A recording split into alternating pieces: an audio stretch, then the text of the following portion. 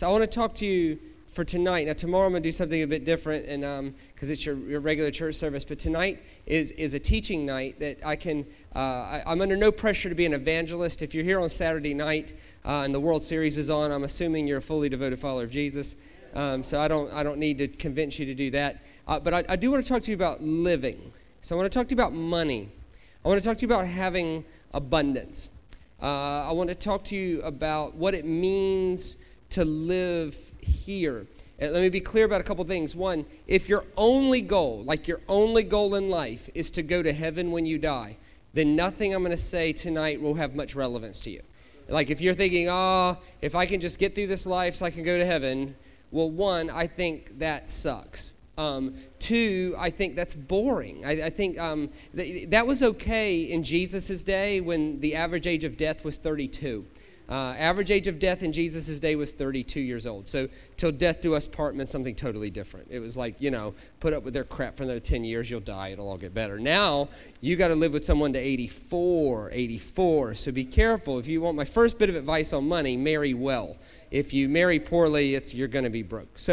But in a day where you live on average to 84 years old, how we live on this earth takes incredible proportions. If all you want to do is get through this life to go to heaven, then nothing I'm going to say matters. But if you say, you know what, I don't want to simply go to heaven when I die. I want to be so blessed that I can say yes to the infinite possibilities that Jesus has for my life here in order to bring heaven to every place we see hell here. As Christians, we shouldn't be simply going to heaven when we die, although we embrace that part of the story. But we should be looking around and saying, you know what, that looks like hell over there, and I'm going to partner with Jesus to bring heaven to every place I see hell here. If you want to live better here, then I've got something to say. So, the first point I really want to make before we even get into the teaching is this. To be a functional member of any part of creation, you have to master the art of giving and receiving. This is true in any place in all of creation, all right? So everybody take a deep breath in. Now just refuse to breathe out again. You will pass out eventually. Eventually, your body will make you breathe out. Why? Because you have to receive, and at some point, you got to give back. And everybody has to do that. If you don't do that, the trees die. If the trees die, you don't have air, and you just can't. It doesn't work. You have to master the art of giving and receiving. If you eat 3 meals a day and never go to the toilet, you will die, or you will hope you were dead. Like a brother's got to receive, but then at some point a brother's got to give, right? You have to master the art of giving and receiving. If any part of your body or creation gives and doesn't receive, it's a problem. Or if any part of creation only receives and never gives, it's also a problem. The only thing that they know of on the earth that receives and has no place to give out is the Dead Sea. Because it's the lowest place on earth. There's nowhere for it to go. And the Dead Sea is called the Dead Sea. Nothing can live there. Why? Because when you don't master the art of giving and receiving, so you might be thinking, Shane, you're going to pick out some Bible verses. It's going to talk about money. And yes, but this has nothing to do really with money alone, as much as it has to do with it's a principle of living as a functional member of creation on this earth. There's literally 100 examples that we can give where giving and receiving is the key to being a functional member of that piece of creation. Money's no different. If you listen to teaching that sounds like this, give, and you master the art of being a giver, but then no one ever teaches you how to master the art on the receiving end, you will be broke. If you master the art of giving without mastering the art of receiving, you're going to be broke. The other side of that is true as well. If you only master the art of receiving and you never create an outlet to master the art of giving, it will destroy you on the inside. So we have to master the art of giving and receiving. The problem with how I've heard tithing taught in the church, and not this church in particular, but in general, I've heard tithing at times taught as a magic pill to fix stupidity, right? So it just sounds something like this. Oh, if you'll just tithe, your life financially will automatically work out. And that's not true. If you become a tither, but then you behave stupidly with money, you will just be a broke tither.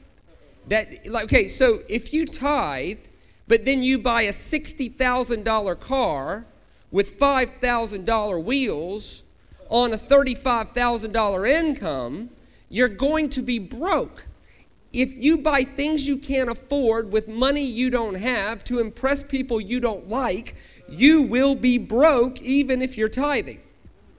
So there's one part of it that's like, you got to master the art of giving, but tithing is not a magic pill to overcome high levels of stupidity.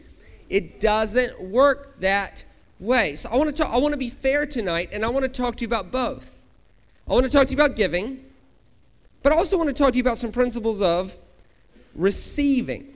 Because if we don't learn both, we run the risk of teaching tithing as if it's a magic pill for everything, and it's not. It absolutely is not. So let's start with a few observations. Hit that first slide for me. Or the next one. Yeah. Let's say it this way. Money is a great servant, but a horrible master. I'm talking in general principles here. You want to organize, our goal, if you're not there today, is to get to a point where you tell your money what to do, not your money tell you what to do. You don't want to get to the first of the month and your money says, well, I've got to go here and I've got to go there, and there's Visa, there's MasterCard, and there's Ford Motor Credit, and there's this and there's that. You want to ultimately get to a point where on the first of the month, you're like, money, let me tell you what you're going to do.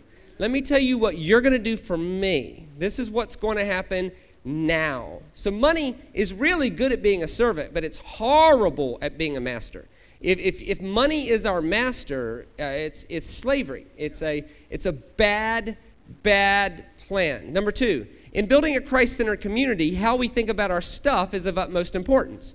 If all we want to do is go to heaven when we die, whatever. But if our goal is to reveal what it means to be a kingdom of the living Christ in this world, then how we think about our things matters. Number three, the seemingly small choices that we make today will affect big things tomorrow. So, if you're here today and you're really, really, really broke, I want you to listen to me.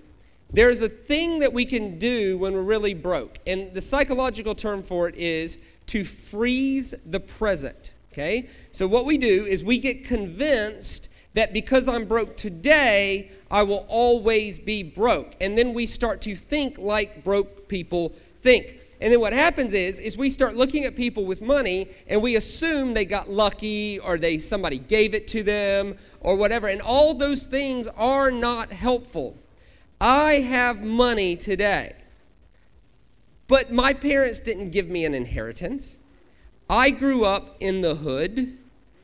And what I did is with the help of some wisdom and some people who gave me some advice, I'd made good decisions over a long period of time. And at first it didn't seem like it was working very quickly.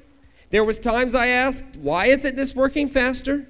But then at some point it just turned, and at 41, I can tell you I'm in a good place financially, and it's not because somebody gave me something, it's because of the faithfulness of God to keep his promises and the stewardship of wisdom, right? So what I'm trying to say is that when we freeze the present, it disempowers us.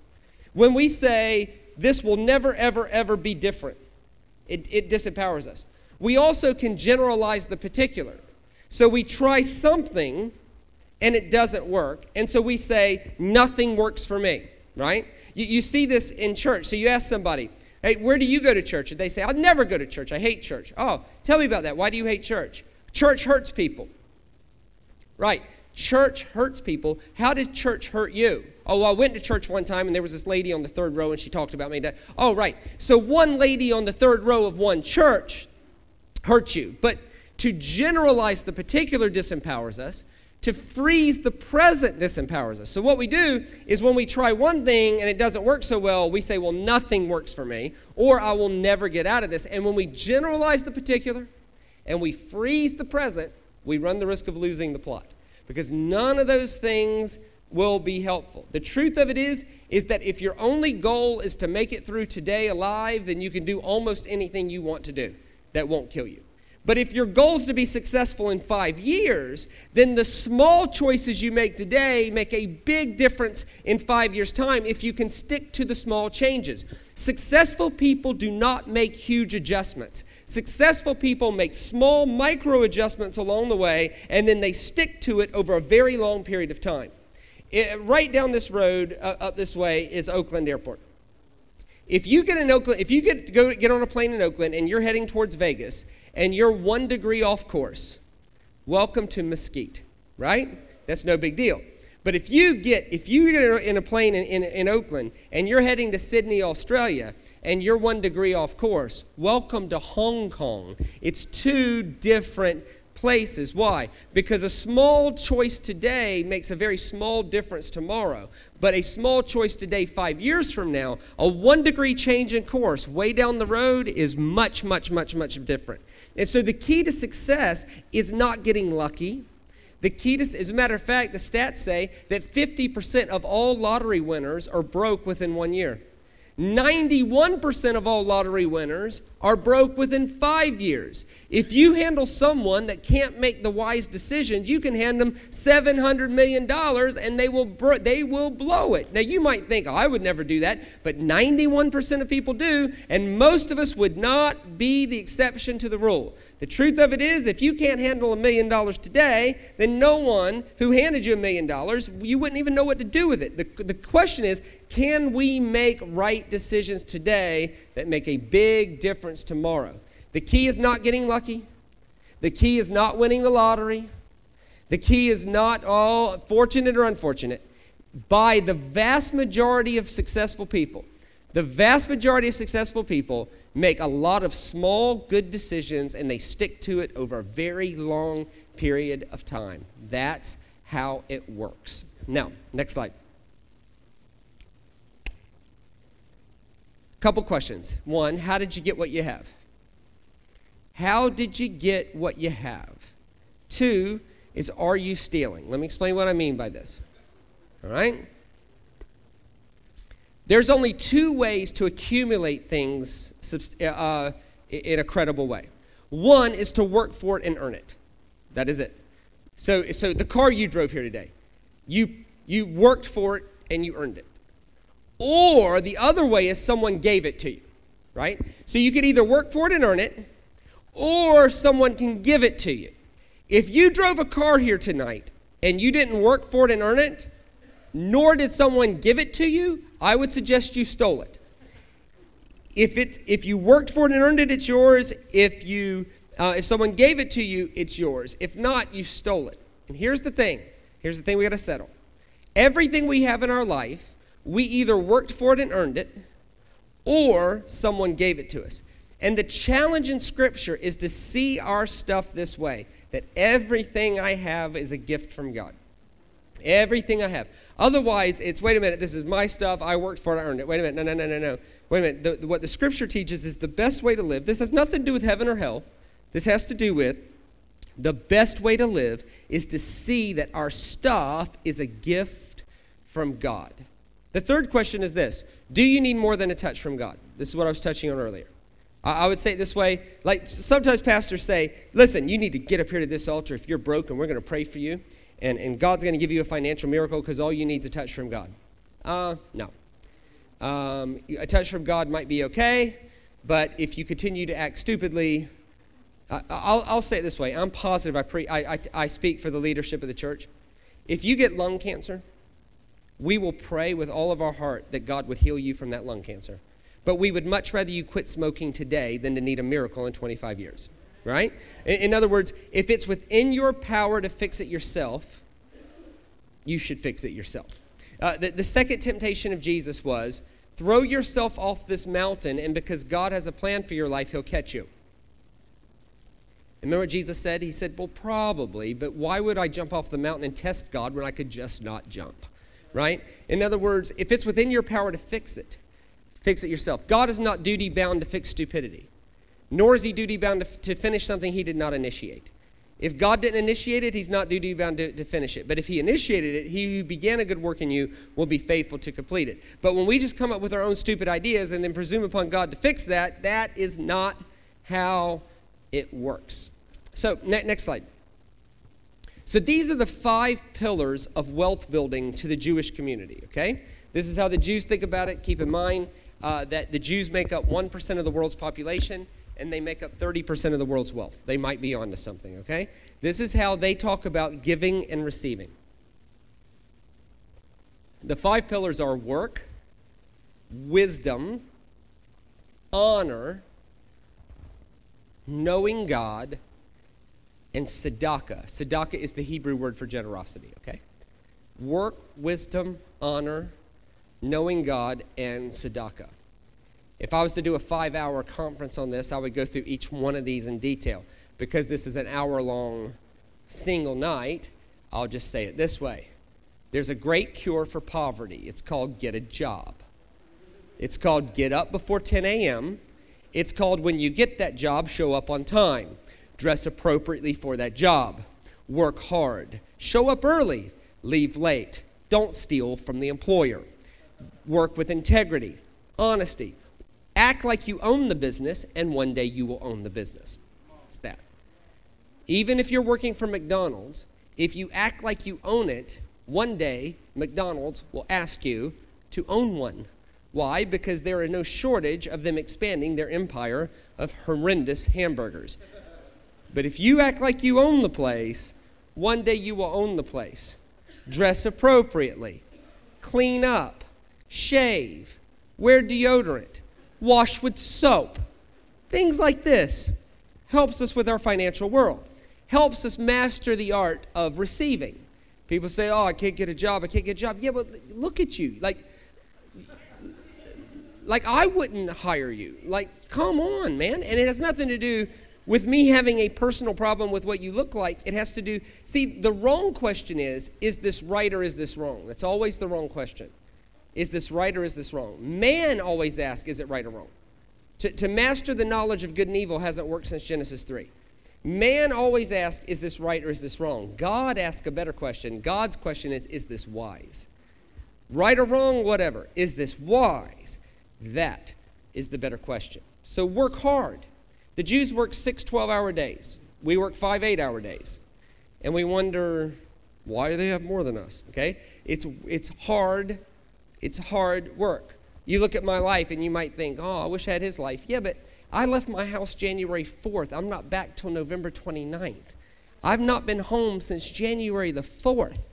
I'm not back to my house till November 29th. I'm home for one night, and I have to go to Charleston, West Virginia the next day. Why? Because I'm trying to build a business, and I work hard. You work hard. There's no replacement. Laziness cannot work, so you work hard.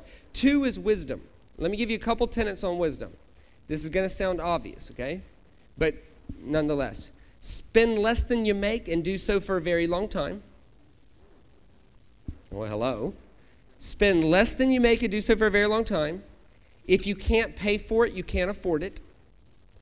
Don't borrow money, particularly on things going down in value, like cars, boats, jet skis, trailers. Don't borrow money on something going down in value. Okay, the borrower is slave to the lender, right? And this is the most important thing. Don't ever, ever, ever, ever, ever, ever, ever trust the government to do it for you. Never. It doesn't matter who's in the White House. People who make good decisions win. People who make bad decisions lose. It doesn't matter. It doesn't matter. The government is not going to make your life better. And in general, the government's not going to make your life worse.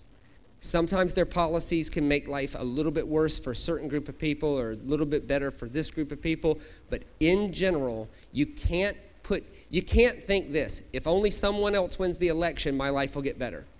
It's not true. It's disempowering to you, all right? It's never worked ever. Let me say it this way.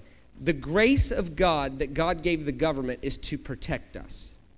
When the government tries to be the provider, it never works. Never. Why? Is it because they're bad? No. Good-hearted people have tried to make it work. Good-hearted people have tried to make it work. It just doesn't work. Let me show it to you in the scripture. This is thousands of years old with a good-hearted dude, a guy named Joseph. Watch this. Next slide. And now let Pharaoh look for a discerning and wise man and put him in charge of the land of Egypt. Let Pharaoh appoint commissioners over the land. All right, so here's what's happened. He's had a dream. There's going to be 7 years of plenty followed by 7 years of famine. Pharaoh says, what do I do? And Joseph says, put me in charge and have commissioners take a fifth. Now, when the government takes a fifth of someone's harvest, what's that called?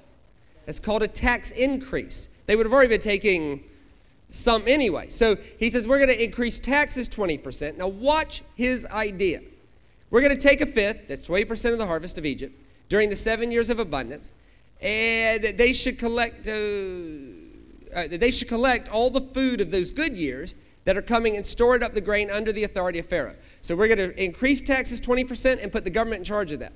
Now watch his idea, and we'll keep those in the city for food. Keep going, next slide. This food should be held in reserve for the country to be used in the 7 years of famine that will come upon Egypt. So let's make sure we understand him. We'll increase taxes 20%. We'll store it up under the authority of the government so that when the famine happens, we'll give the food back. Does that sound like a good plan? Sure. What could go wrong, right? So we're going to do that. The issue is a government policy like that is literally saying you're too stupid to save it yourself. Why not make a law that says you got to save your own 20% and store it up for yourself? No. We'll take it. We'll look after it for you, right? And that sounds clever until watch what happens. Next slide. When the famine had spread all over the whole country, Joseph opened the storehouses. That's what he said he would do. And then he sold the grain back to the Egyptians. So he took it in order to give it, only to then sell it. Oh. For the famine was severe throughout Egypt, and all the countries came to Egypt to buy grain from Joseph. Now that's fair enough. Other countries coming to buy grain from you, fair. You were proactive enough. But to sell it back to the people who provided it in the first place, shoot. Because the famine was severe in all the world. So he takes it, sells. Now, was Joseph a good-hearted man? Yes. Was it a good idea? Yes. But when you put the government in charge of providing, it never works. I was just in Denmark. In Denmark, it's 60% income taxes. 60% income taxes and 25% sales tax. So they're taxing you 60% of what you make and 25% of what you spend. What the heck? I asked the driver, I said, what the heck, man? He said, yeah, but our health care is free. I said, daggone, Bo, how many times you get sick? What's the matter with you? It's a trick. You didn't think health care was free, did you? Oh, yeah, all these people are going to go to school for 12 years to provide services for nothing. Come on. Next slide.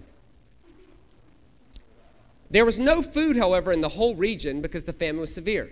Both Egypt and Canaan wasted away because of the famine. So Joseph collected all the money. Of course he did. He collected all the money that was to be found in Egypt and Canaan in payment for the grain they were buying. And he brought it to where? Pharaoh, the government.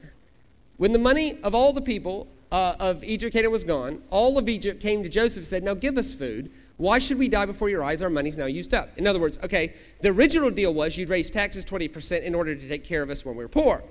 We're now poor, and you're selling it back to us. Fine, but now our money's used up, so will you keep your original deal and give it back to us? Watch this. Next slide. Then bring your livestock, said Joseph.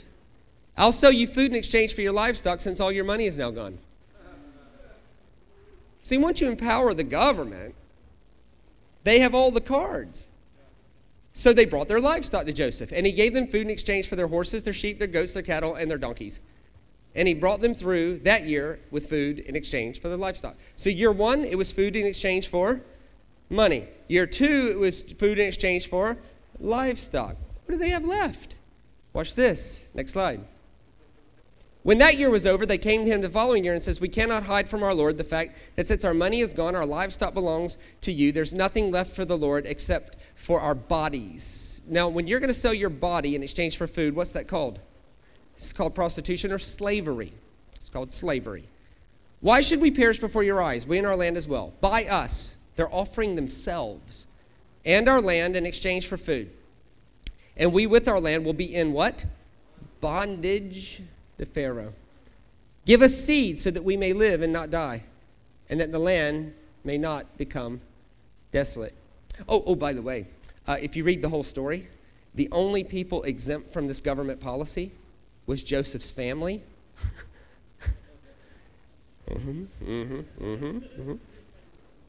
When governments make policies that they themselves don't want to live by.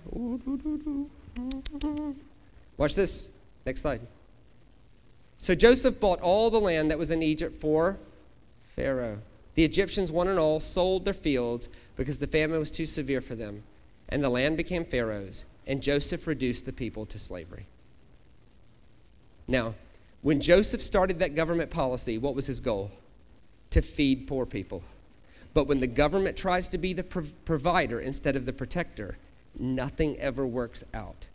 What ends up with that is slavery. You are in bondage to the government keeping their promise. And believe me, they're not that great at it. I don't know if you've noticed, but no matter who's in the White House, it doesn't matter. It doesn't matter who's in the White House. Anything the American government tries to run financially goes broke. The U.S. Post Office, the government had to take it over. What is it today? It's broke. Government took over Amtrak. It's broke. The government took over the Mustang Ranch in New Mexico. It was a brothel on I-40 to provide prostitutes and liquor to truck drivers in the desert. They got done in for tax evasion. The government said, "We're not going to shut you down. We're going to take you over to recoup the tax revenue that is owed to us." The U.S. government took over the Mustang Ranch, and it went broke. Listen, when you can't give away prostitutes and liquor to truck drivers in the desert, your business plan sucks. All right? Next slide. Work hard. Wisdom. Get out of debt. And if you don't hear me say anything else tonight, and you can shut me off after this if you'd like, you work hard. It is not someone else's responsibility to take responsibility for you. You make a plan, you work hard. You act like you own the place, one day you own the place. If you can't afford it, don't buy it. Save up for it, and by all means, never, ever, ever think, if just the government would change, my life would get better. If you're over the age of 60, please tell me you know that that's not true. Politicians for years have been promising people a better life, and they never, ever deliver it. Is it because they don't want to? No. It's because the grace of God is not on the government to provide for you. The grace of God is on the government to protect us.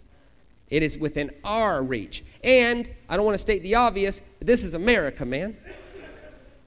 I travel this world, and honest to God, when I hear people complain about America, I'm thinking, my God, man, this is America. If you can't make it here, where are you going to go? I travel this whole world. You weren't born in Syria. You weren't born in Sudan. You weren't born in Liberia. You were born in Oakland. Come on. You can do it. You can do it. Honor. Honor. Third principle is honor. So work hard. Wisdom. This is all about receiving. Working hard is about receiving. Getting up early, going to bed late is about receiving. Getting to the job early, working with integrity, everything you got. Wisdom, don't go into debt, spend less than you make, and whatever you do, don't sit back and go, I'll wait for the president to change for my life to get better. What if the president doesn't change? What if there's 8 more years of Trump? It's possible. It's possible. And I would say this, we had 8 years of Obama. And was life that much better for the poor? I don't think so. Before that, 8 years of Bush, was it that much better for the poor? I don't think so. Before that, 8 years of Clinton, was it that much better for the poor? I don't think so. Before that, it was 4 years of Bush, was it that much better? No, I don't think so. Before that, 8 years of Reagan, was it that much better? I don't think so. Before that, it was Jimmy Carter, was it that much better? I don't think so. Why? Is it because these people want people to suffer? No. They're doing their best. It's just not in their metron to make individual lives better. It's up to us to make the right decisions. And it's far more I'll say it this way. You could sit around at night and complain about the government until you throw up. And when you wake up in the morning, your life will be the same. So whether you're right or whether you're wrong, it doesn't change your life. What does change your life is say, you know what? I can't change them, but I can change my life. And I'm going to take responsibility, and I'm going to change my life. Honor. The only thing I'll say about honor tonight is this, is the way they teach it is this. Because of sowing and reaping, if you ever purposely hurt somebody else, you can't possibly succeed yourself. If you live with malice, you purposely cause pain to somebody else, you gossip, you slander, you do these sorts of things, you can never, ever, ever. If you dishonor someone else's gift, the kingdom of God needs all kinds of gifts. I'm a teacher. It needs me. I'm not a great evangelist. I am a great teacher. The kingdom of God needs me. But the kingdom of God needs evangelists that aren't great teachers. The kingdom of God needs prophetic people that aren't great teachers. But the prophetic people need the teachers. And so the best thing to do to win is to honor everybody, to never purposely do harm on an individual. All right, so I'll say it that way. So that's all about receiving. It's all about receiving. But then the last two are about giving, or about generosity. The first one is knowing God. That essentially the key to the best life is to know God. That sounds obvious, but then the question is what does it mean to know God? Let me show you a few scriptures here. Next slide. John 17, verse 3. Now this is eternal life, that they may know you, the only true God, and Jesus Christ whom you've sent. So this is about knowing God. The question is when in the first century when you said you need to know God, what did they mean by that? What did that mean in the first century? When I said do you know God? What did that mean to them? To me, this is the scariest scripture in the whole Bible. This one here, next slide. This is Jesus, red letter stuff, right? And obviously I'm taking a bit of an informal approach tonight. This is me just sort of teaching and discussing and sort of being very, very informal with it. But it says, not everyone who says to me, Lord, Lord, will enter the kingdom of heaven, but only he who does the will of my Father in heaven. Many will say to me in that day, Lord, Lord, did we not prophesy in your name, and in your name drive out demons and perform many miracles? Then I'll tell them plainly, I never knew you. Away from me, you evildoers. Now, if that doesn't scare you, I'd check your heartbeat, right? That is scary stuff. Am I being fair to that passage to say that Jesus is saying that there's a lot of people at the end of the day who think they're in, but they're actually out? Yep. Okay, I'll go slower because I really want us to get this. Is Jesus saying that there's a lot of people at the end of the day who think they're in, but they're actually out? Yes. Now, why is that scary? It's scary because we all think we're in. All of us. All of us think we're in. How many of us in here have called Jesus Lord? All of us, correct? Well, Jesus said, just because you call me Lord doesn't mean you're entering the kingdom of heaven.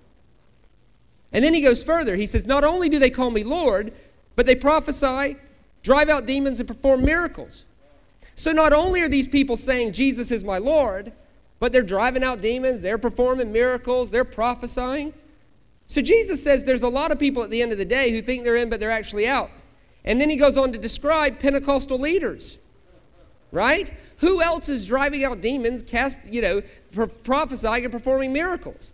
I mean, Baptists from Cleveland, safe, right? Right? This is describing us. Like, okay, let me prove it.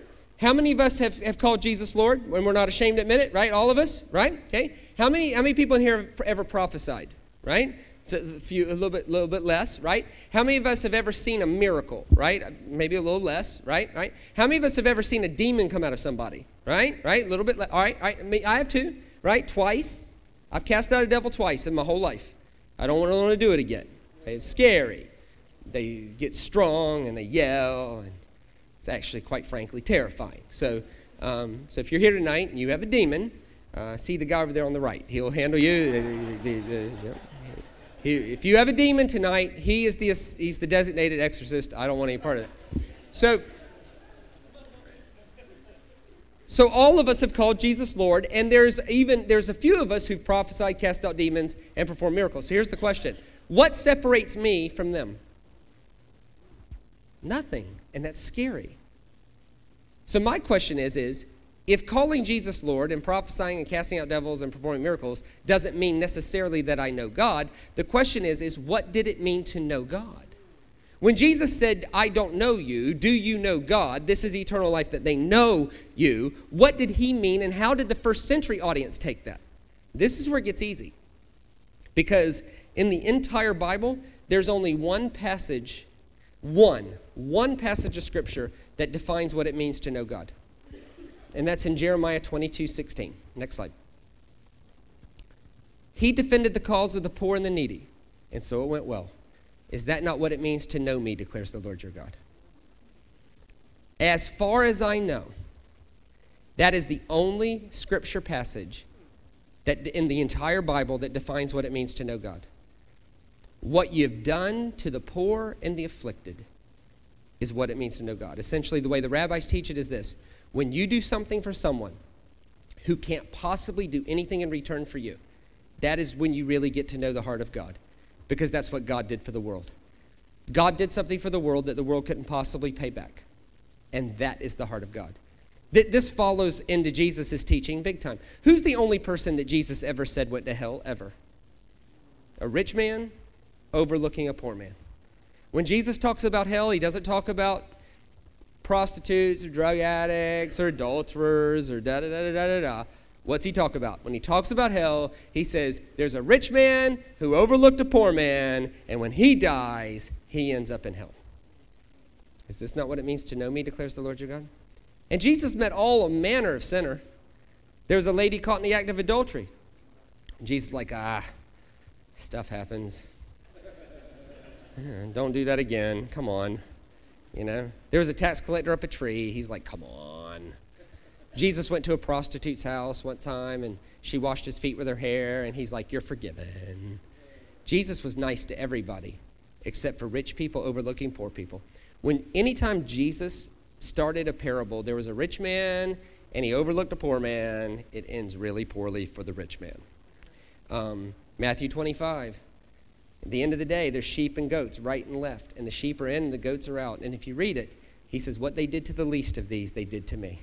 And what they didn't do, they didn't do to me. In their world, to know God was defined by what you did for the poor and the afflicted. Okay? All right. So, work, wisdom, honor, knowing God. And the reason I spend some time on that is this.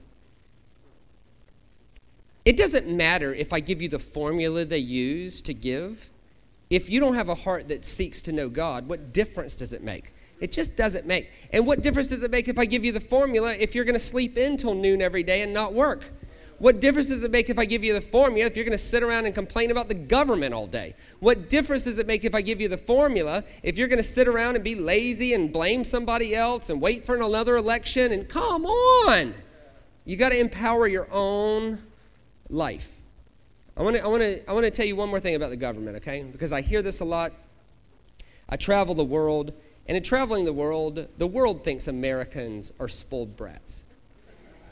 They do. They think Americans are spoiled brats.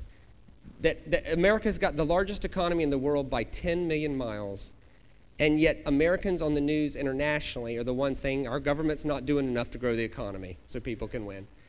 They think we're outside our minds.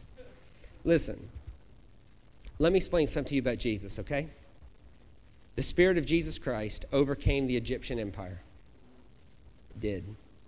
The Spirit of Jesus Christ overcame the Persian Empire, the Babylonian Empire, the Assyrian Empire, the Roman Empire. Overcame the Dark Ages. I think he can take Donald Trump, okay? I think he can overcome whoever's in charge. The Spirit of the risen Christ overcame Nero, who were Nero was taking Christians, putting a stick up their rear ends, covering them in tar while they were alive, and setting them on fire to light his backyard. Okay? And the Spirit of Jesus Christ overcame that. Don't ever sell God short like he can't handle something. Watch your language. The Spirit of the risen Christ is able to overcome all of these things for you. For you. And I hope what you're hearing out of my mouth right now is a heart full of compassion who's just trying to empower us. It is disempowering to complain about who's in charge. It is disempowering to complain. Next slide.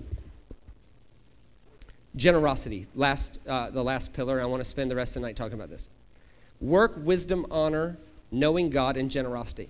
So if I was to say you need to know God, and knowing God is defined by generosity, the question would be, what is generosity? There are 2,106 verses of Scripture that connect righteousness to generosity. That's more than prayer, faith, heaven, and hell combined. 2,106, someone counted. We're not going to cover them all tonight. I'm just going to pick a few. It's even in the language. The Hebrew word for righteousness is sadak. Sadak. The Hebrew word for generous is tzedakah. It's the same word. Sadak, tzedakah, sadak, tzedakah, sadak, tzedakah, sadak, tzedakah. Same word. Righteousness and generosity were the same thing.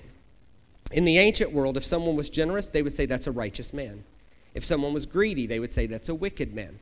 When Jesus said, hey, there was a rich man who overlooked a poor man, and he was wicked. It's greed and generosity. Let me just show you a few of these passages. Next slide. So this is Psalms 37. And this is what it says. I've been young and now I'm old, but I have never seen the righteous forsaken, nor his seed begging bread. For all the day long he deals generously. Now,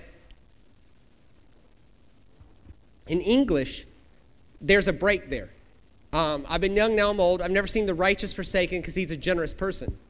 In Hebrew, it would simply say, I've never seen a tzedakah man because he does tzedakah. A tzedakah man does tzedakah. Well, duh. In Psalm 112, verse 5, a righteous man shows generosity. Once again, in Hebrew, it would be a tzedakah man does tzedakah. A tzedakah man shows tzedakah and lends freely. He'll guide his business with fairness. Next slide. Next one. This is Isaiah chapter 1, one of the prophets. It says, when you spread out your hands in prayer, I'll hide my eyes from you. Even if you offer many prayers, I will not listen. Your hands are full of blood. Wash and make yourself clean. Take your evil deeds out of my sight. Stop doing wrong. Learn to do right. Now, he's obviously ticked off Isaiah. Watch his solution to this. He says, seek justice. Encourage the oppressed.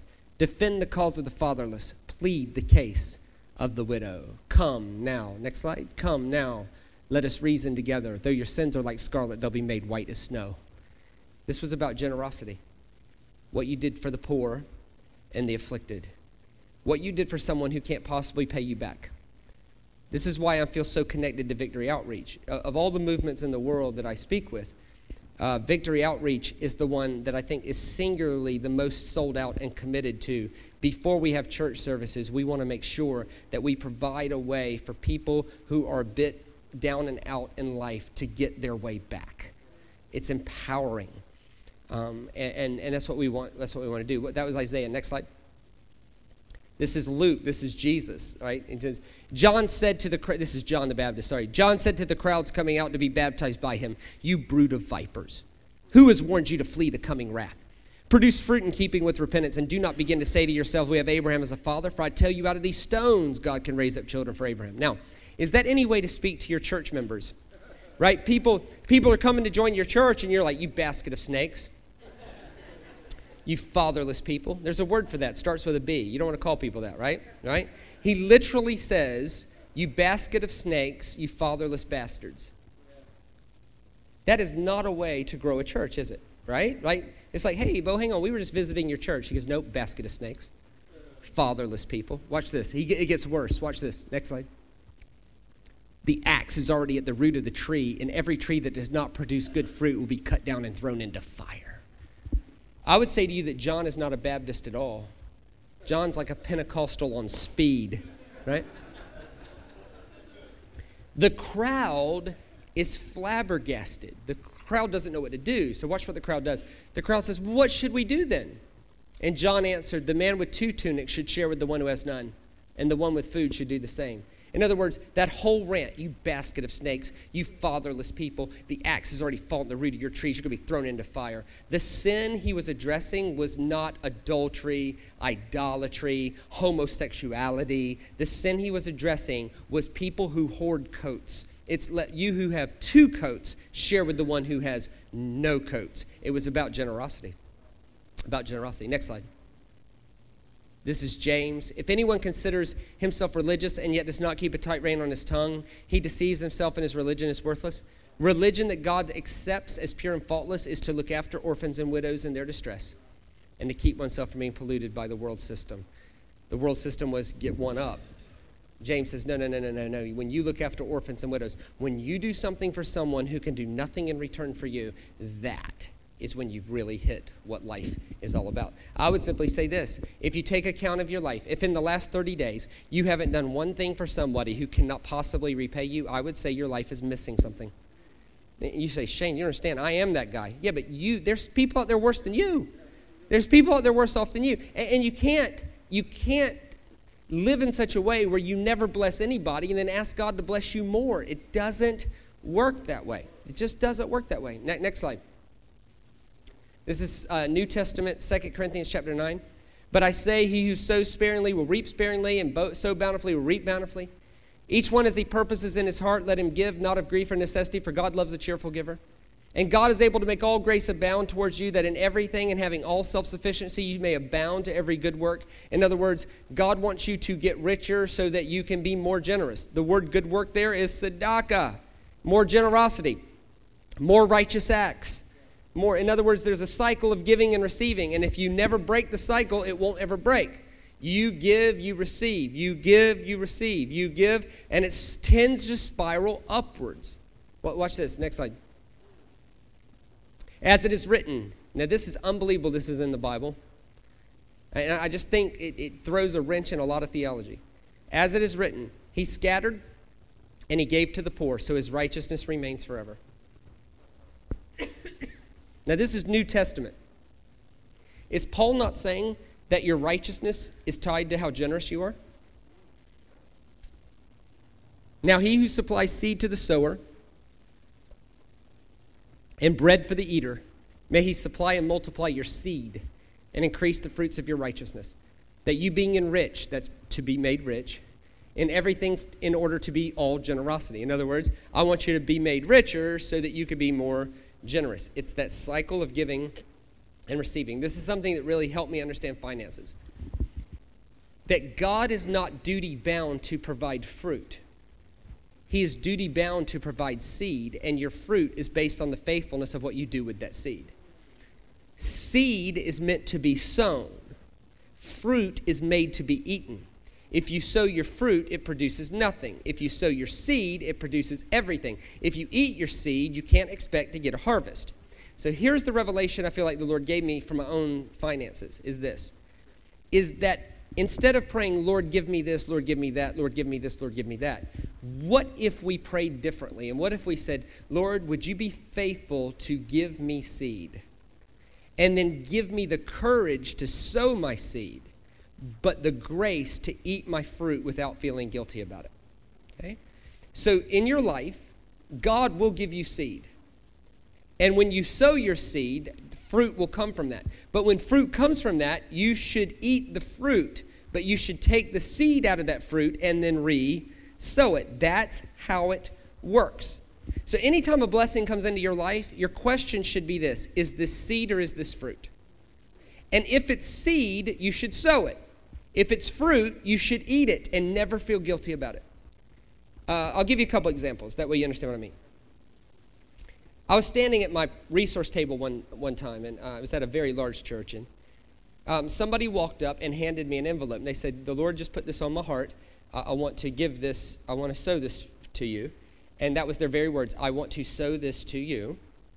And handed me the envelope. Now, you don't open the envelope. You just say thank you, and later you open the envelope.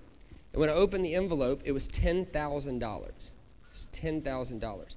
Now, their very words were, I want to sow this to you, right? But I knew in my heart, I was standing at the resource table, and we give 100% of the profit from that to the poor and the afflicted.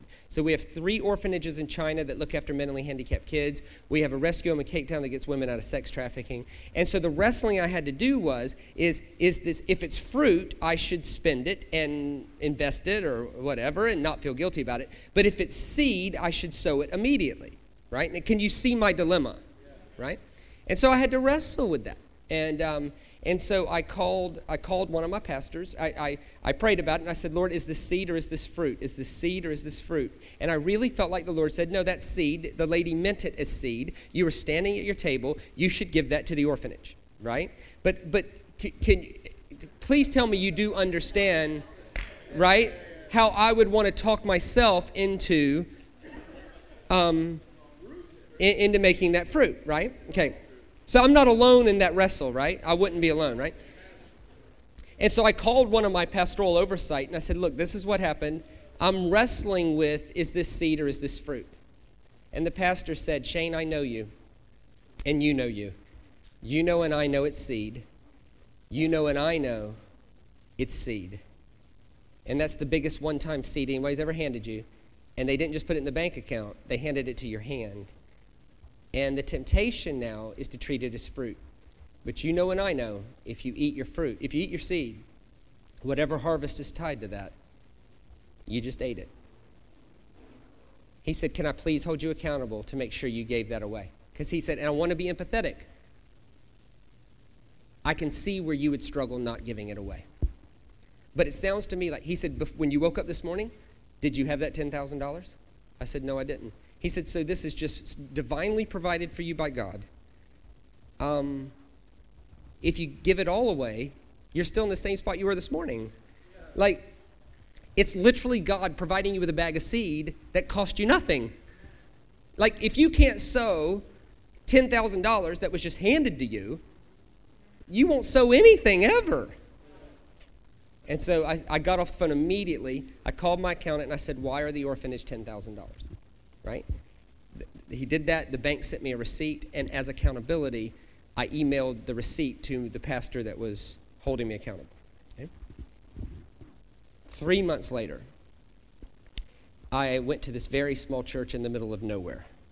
Why? Because small churches in the middle of nowhere matter just as much as big churches in the middle of big cities. And little did I know, I didn't think they could even pay me anything. And little did I know there was a guy that went to that small church of about 25, 30 people. There was a guy that went to that church that was worth $60 million. And he was so moved by the fact that I flew myself on my own dime to this small church that at the end of the church meeting, he took me outside and he gave me a Cadillac Escalade.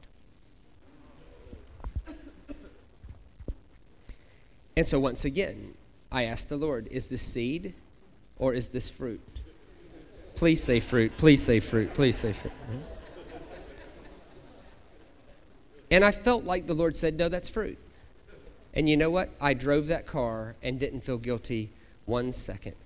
The next week, I went to a church. I could drive to this church. I drove up to the church, and somebody saw me drive up an Escalade, and they went, ho, ho, ho, must be nice to be a preacher.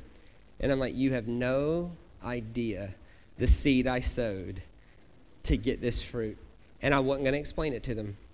I just left them suffering in their own torment about how lucky I must be.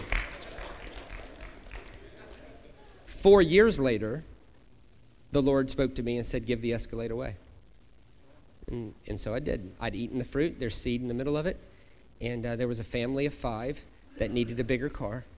And so I called him. He came over to my house. I handed him the keys. I said, it's yours. There you go. And so what is the harvest off that seed? I have no idea, but I know I got an Escalade in the ground somewhere, right? And here's the thing, right? Here's the thing.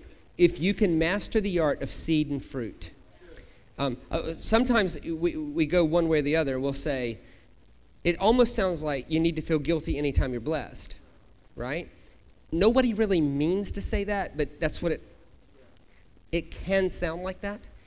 And I think it's really a matter of seed and fruit. If you saw somebody out there digging a hole and putting a whole cantaloupe in the ground, you'd think he was an idiot. But what you do is you cut the seed out of the middle of the cantaloupe, you eat the cantaloupe, and you don't feel guilty, but you make sure you sow the seed. When God provides you seed, our prayer should be, God, be faithful to provide me seed. Give me the wisdom to know when it's seed, and give me the courage to sow it. How many of you would honestly, I told a personal story, okay? How many of you understand how much bravery it takes to sow $10,000? Even though someone just handed it to me. It'd be literally like someone handing you a bag of seed and you being scared to put it in the ground. But you would understand my dilemma. I was like wrestling. I had to call a pastor. And just the fact, I think about it now, just the fact that I had to call him told me it was seed. And it is ridiculous that I would struggle sowing money that wasn't mine to begin with. It was a blessing to me. If I can't sow that, what could God possibly trust me with? Now, the question is, if I was to say, you need to be generous, what's your question? Well, how do I define generosity? Here's how they define tzedakah. The word is tzedakah, generosity. And here was their system for doing their money. Next slide. There was 3 dimensions of giving. There was first fruits, tithes, and offerings. First fruits, tithes, and offerings. Let me show it to you in a bit of a better way. Next slide. So the first fruit had to become something called terumah. It was a very small amount. In order for first fruit to be holy, it had to become terumah. For it to become terumah, 2 things had to happen. 1, it had to be lifted high. And 2nd, it had to be placed into the hands of the spiritual authority in your life. So for first fruits to become terumah, it has to be lifted up and then placed into the hands of the spiritual authority in your life. And it's a very small amount. Let me show you. Next slide. So here's the summary. Here's the whole system for how they do tzedakah, okay? The whole system. The first thing they do is they give terumah. Terumah would be 1/40th to your pastor. Now, in case you're really, really bad at math, okay, that's $25 on 1,000. It's $25 on 1,000. It's literally a case of Coke, okay? Drinking Coke, not sniffing Coke, all right? A case of sniffing Coke's more expensive than that. It's like, oh man, no, this is drinking Coke, all right? It's $25 on 1,000. What they would do, I'm only picking $1,000 because it's easy to do math on.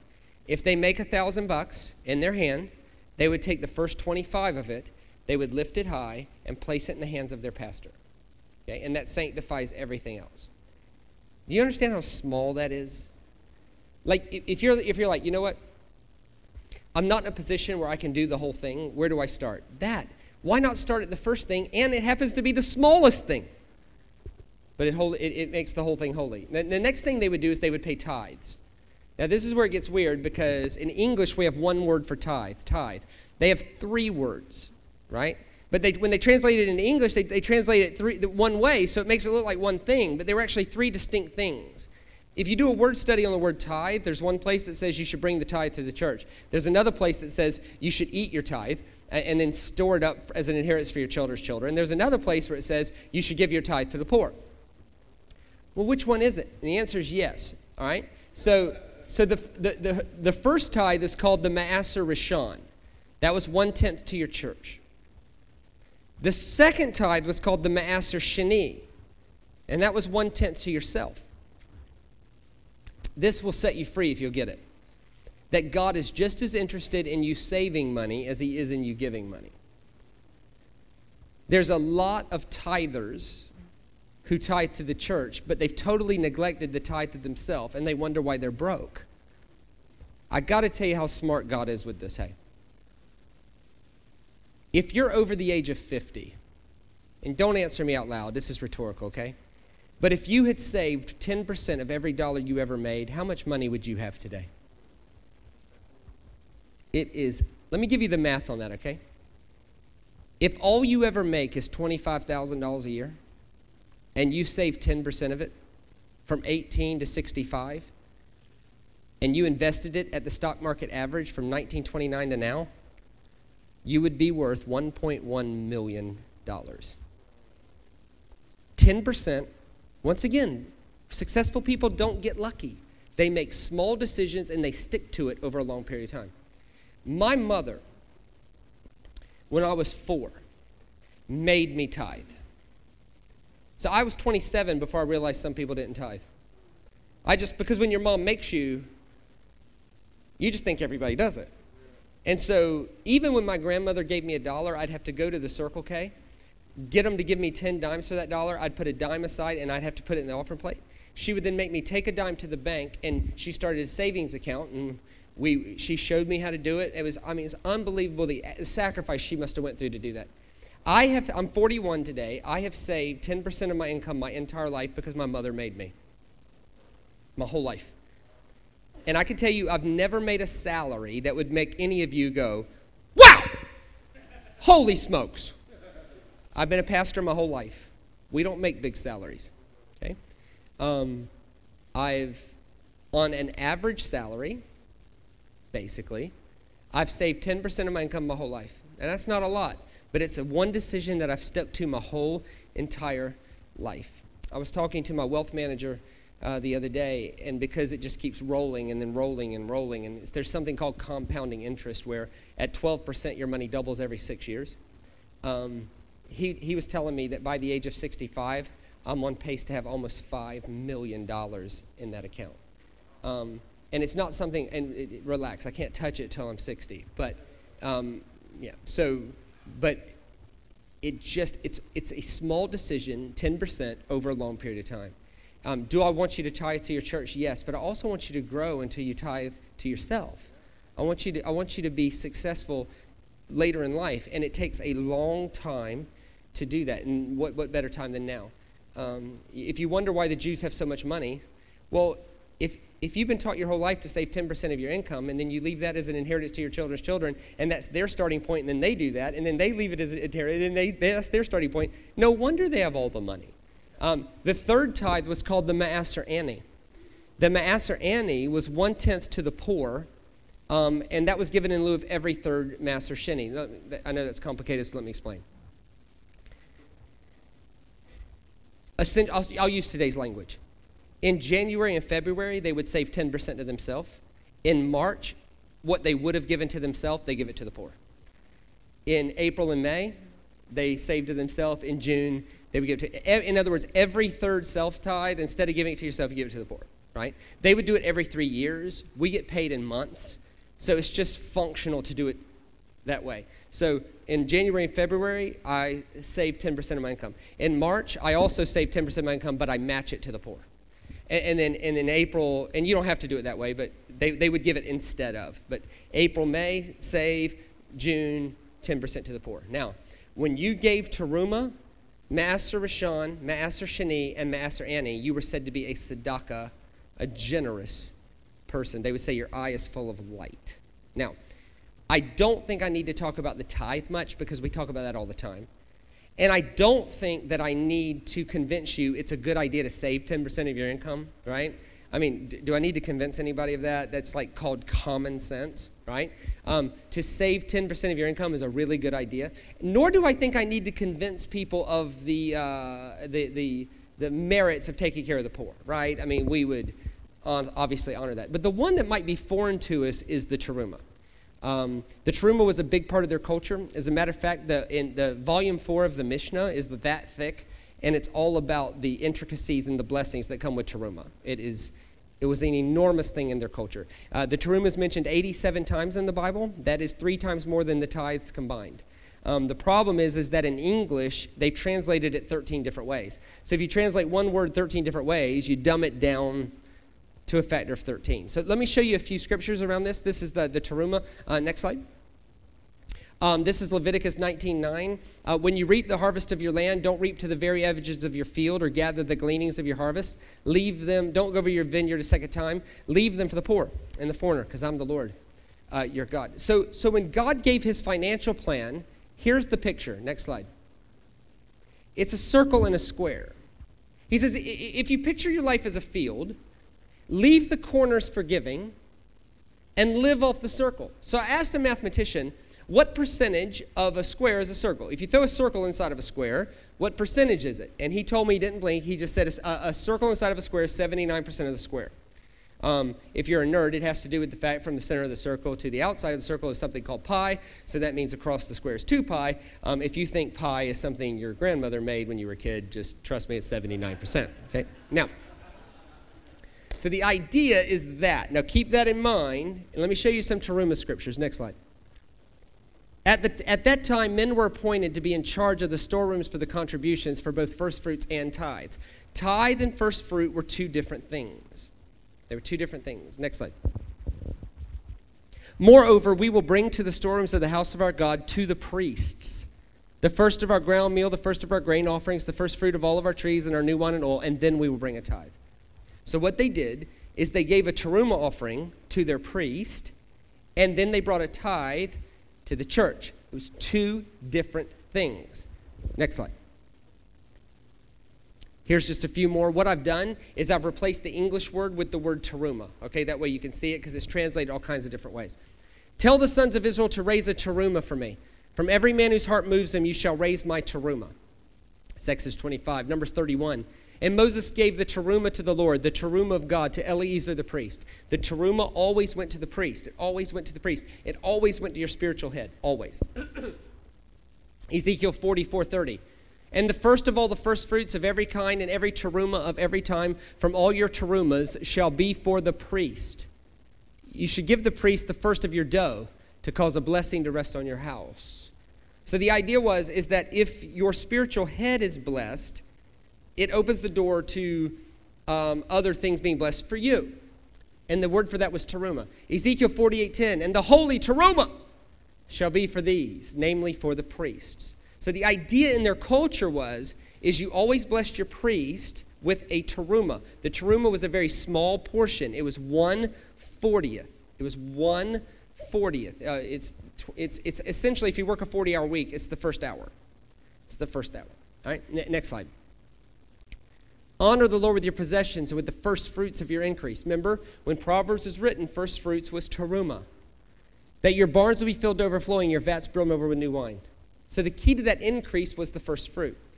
Here's Romans 11. For if the first fruit is holy, the lump is holy. If the root's holy, then so are the branches. The idea is that if the first fruit is made holy by becoming teruma, then it sanctifies everything else.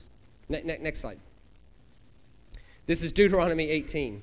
And this is the share due to the priest from people who sacrifice a bull.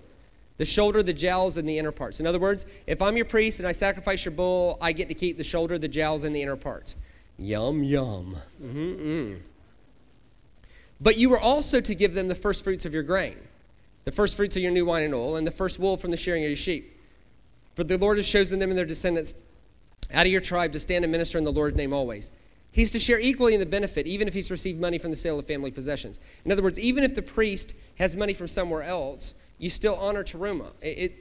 In other words, you don't honor teruma because your pastor needs it. You honor teruma because you do. Watch this, Numbers 18. Next slide. This also is yours. He's talking to the priest. The teruma of their gift. Even all the wave offerings, the terumas, of the sons of Israel. They called it a wave offering because they'd have to lift it. I've given them to you and your sons and daughters with you as a perpetual allotment. Everyone in your household who's clean can eat it. I give you all the finest olive oil and the finest new wine and grain that they give the Lord as the first fruits of their harvest. All the land's first fruits that they bring to the Lord will be yours. So the first fruit always belonged to the priest. It always belonged to the priest. And here's the thing. This was a cultural law. And my thing isn't that we should make it a law again. We shouldn't. We should do this out of a glad heart. Because if you look at their culture, whether you agree with them or disagree with them, you have to admit they have something when it comes to money.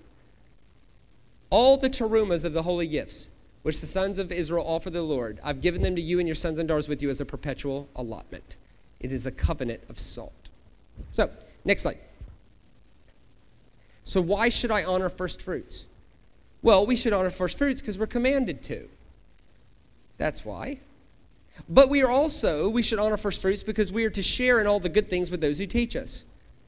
Paul said this, if someone's willing to live amongst you and teach you the word of God, he's worthy of your good things. Look, I flew here today.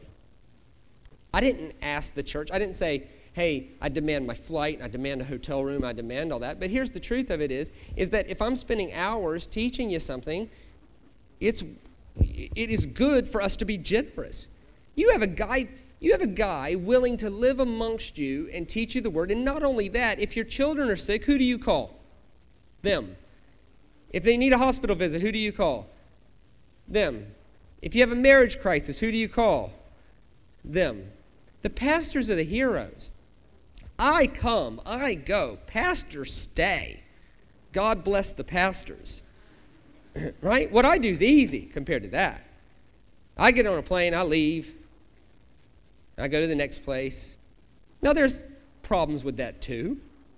People sometimes ask me, hey, Shane, why aren't you married? Well, who would marry me? What's my pickup line to a woman? Hey, see you in a year. 362 days, baby, I'm coming back. Oh, yeah. Oh, yeah. Oh, yeah, you're going to love it. Rock.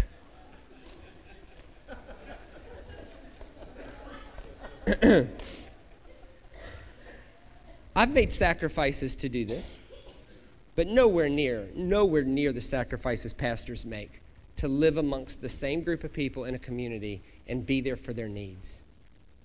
They're worthy of your teruma.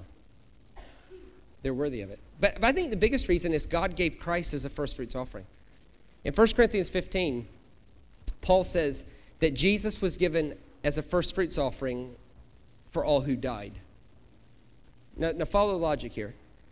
If what's true of the first fruit is true of the whole crop, if the first fruits of all who die is now alive, what's true of all who die?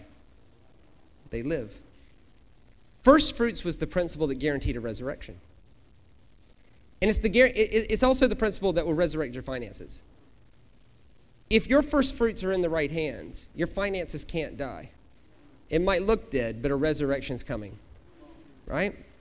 Now, that doesn't mean you could be stupid. It doesn't mean you can act without sense. It just means it unlocks something over your life. Remember, in their culture, what two things had to happen for first fruits to become teruma? It had to be lifted high, and it had to be placed in the hands. Remember what Jesus said? He said, if I be lifted up, I'll draw all men to myself. And then remember what was the last thing he said on the cross? He said, Father, into your hands I commit my spirit. It is finished. Right? He was lifted up. He was placed into the hands. So 3 days later, when God the Father said, hey, give me my son back. Based on what? Based on the fact that the first fruit is in my hands. Now give the whole lump back. This has enormous spiritual implications that have nothing to do with money. But it applies to money. Next slide. So, to keep from answering this question 100 times, let's give a real example, okay? So let's say you make $1,000. I'm picking $1,000 because it's easy to do math on, okay? The first thing you would do is you would give $25 as a teruma to your pastor, which would leave you $975. Everybody follow the math there? 1,000 minus 25 is 975, okay? The next thing you would do is you would give a tithe to your church. 10% of 975 is 97.50. But because we don't want to do decimal points, we'll call that 98, okay? So you give $98 as a tithe to your church. That leaves you $877. Everybody follow that? All right. Then the next thing you would do is you give 10% of 877, which is 87.70, right? But we're not going to do decimal points. That's just stupid. So we'll call that 88, okay? So you would give $88 as a tithe to yourself, or every third one to the poor, which would leave you $789. So the first thing you would do on $1,000 is give $25 to your pastor. Next thing, you give $98 to your church. Next thing, you would give $88 to yourself or the poor, depending on the month. Okay? Now, that leaves you $789. Let me say a couple things about that. One, if you're thinking, man, I'd love to implement all this, but there is no way. Shane, when you grew up, your mom made you tithe at 4. But when you grow up your whole life not knowing to do this, and now you're 33 years old, and you're already living paycheck to paycheck, and you want me to lose another 10% of it, what? I can't possibly do that. Okay. Listen, first, no one can afford to tithe until they do it. That's one. Second, what I would do if I were you is instead of just throwing your hands up and going, well, if I can't do the whole thing, I won't do any of it. That's Homer Simpson logic. What you do is start implementing the one you can. And everybody can implement Teruma. Every person. It is too small. I mean, honestly, give up Coke, drinking Coke, to honor Teruma. And then make this sort of deal with God. Say, you know what, God, out of faithfulness, I'm going to honor Teruma. And when I'm blessed on that, I'll implement a 1% tithe, a 2% tithe. I'll incrementally go up until I can put it all into place. Why would you not do any of it if you can't do all of it? Why not start here and then believe God for more seed, more seed, more seed? So, let's go back to our circle illustration. Next slide. So 1,000 minus 25 minus 98 minus 88 is 789.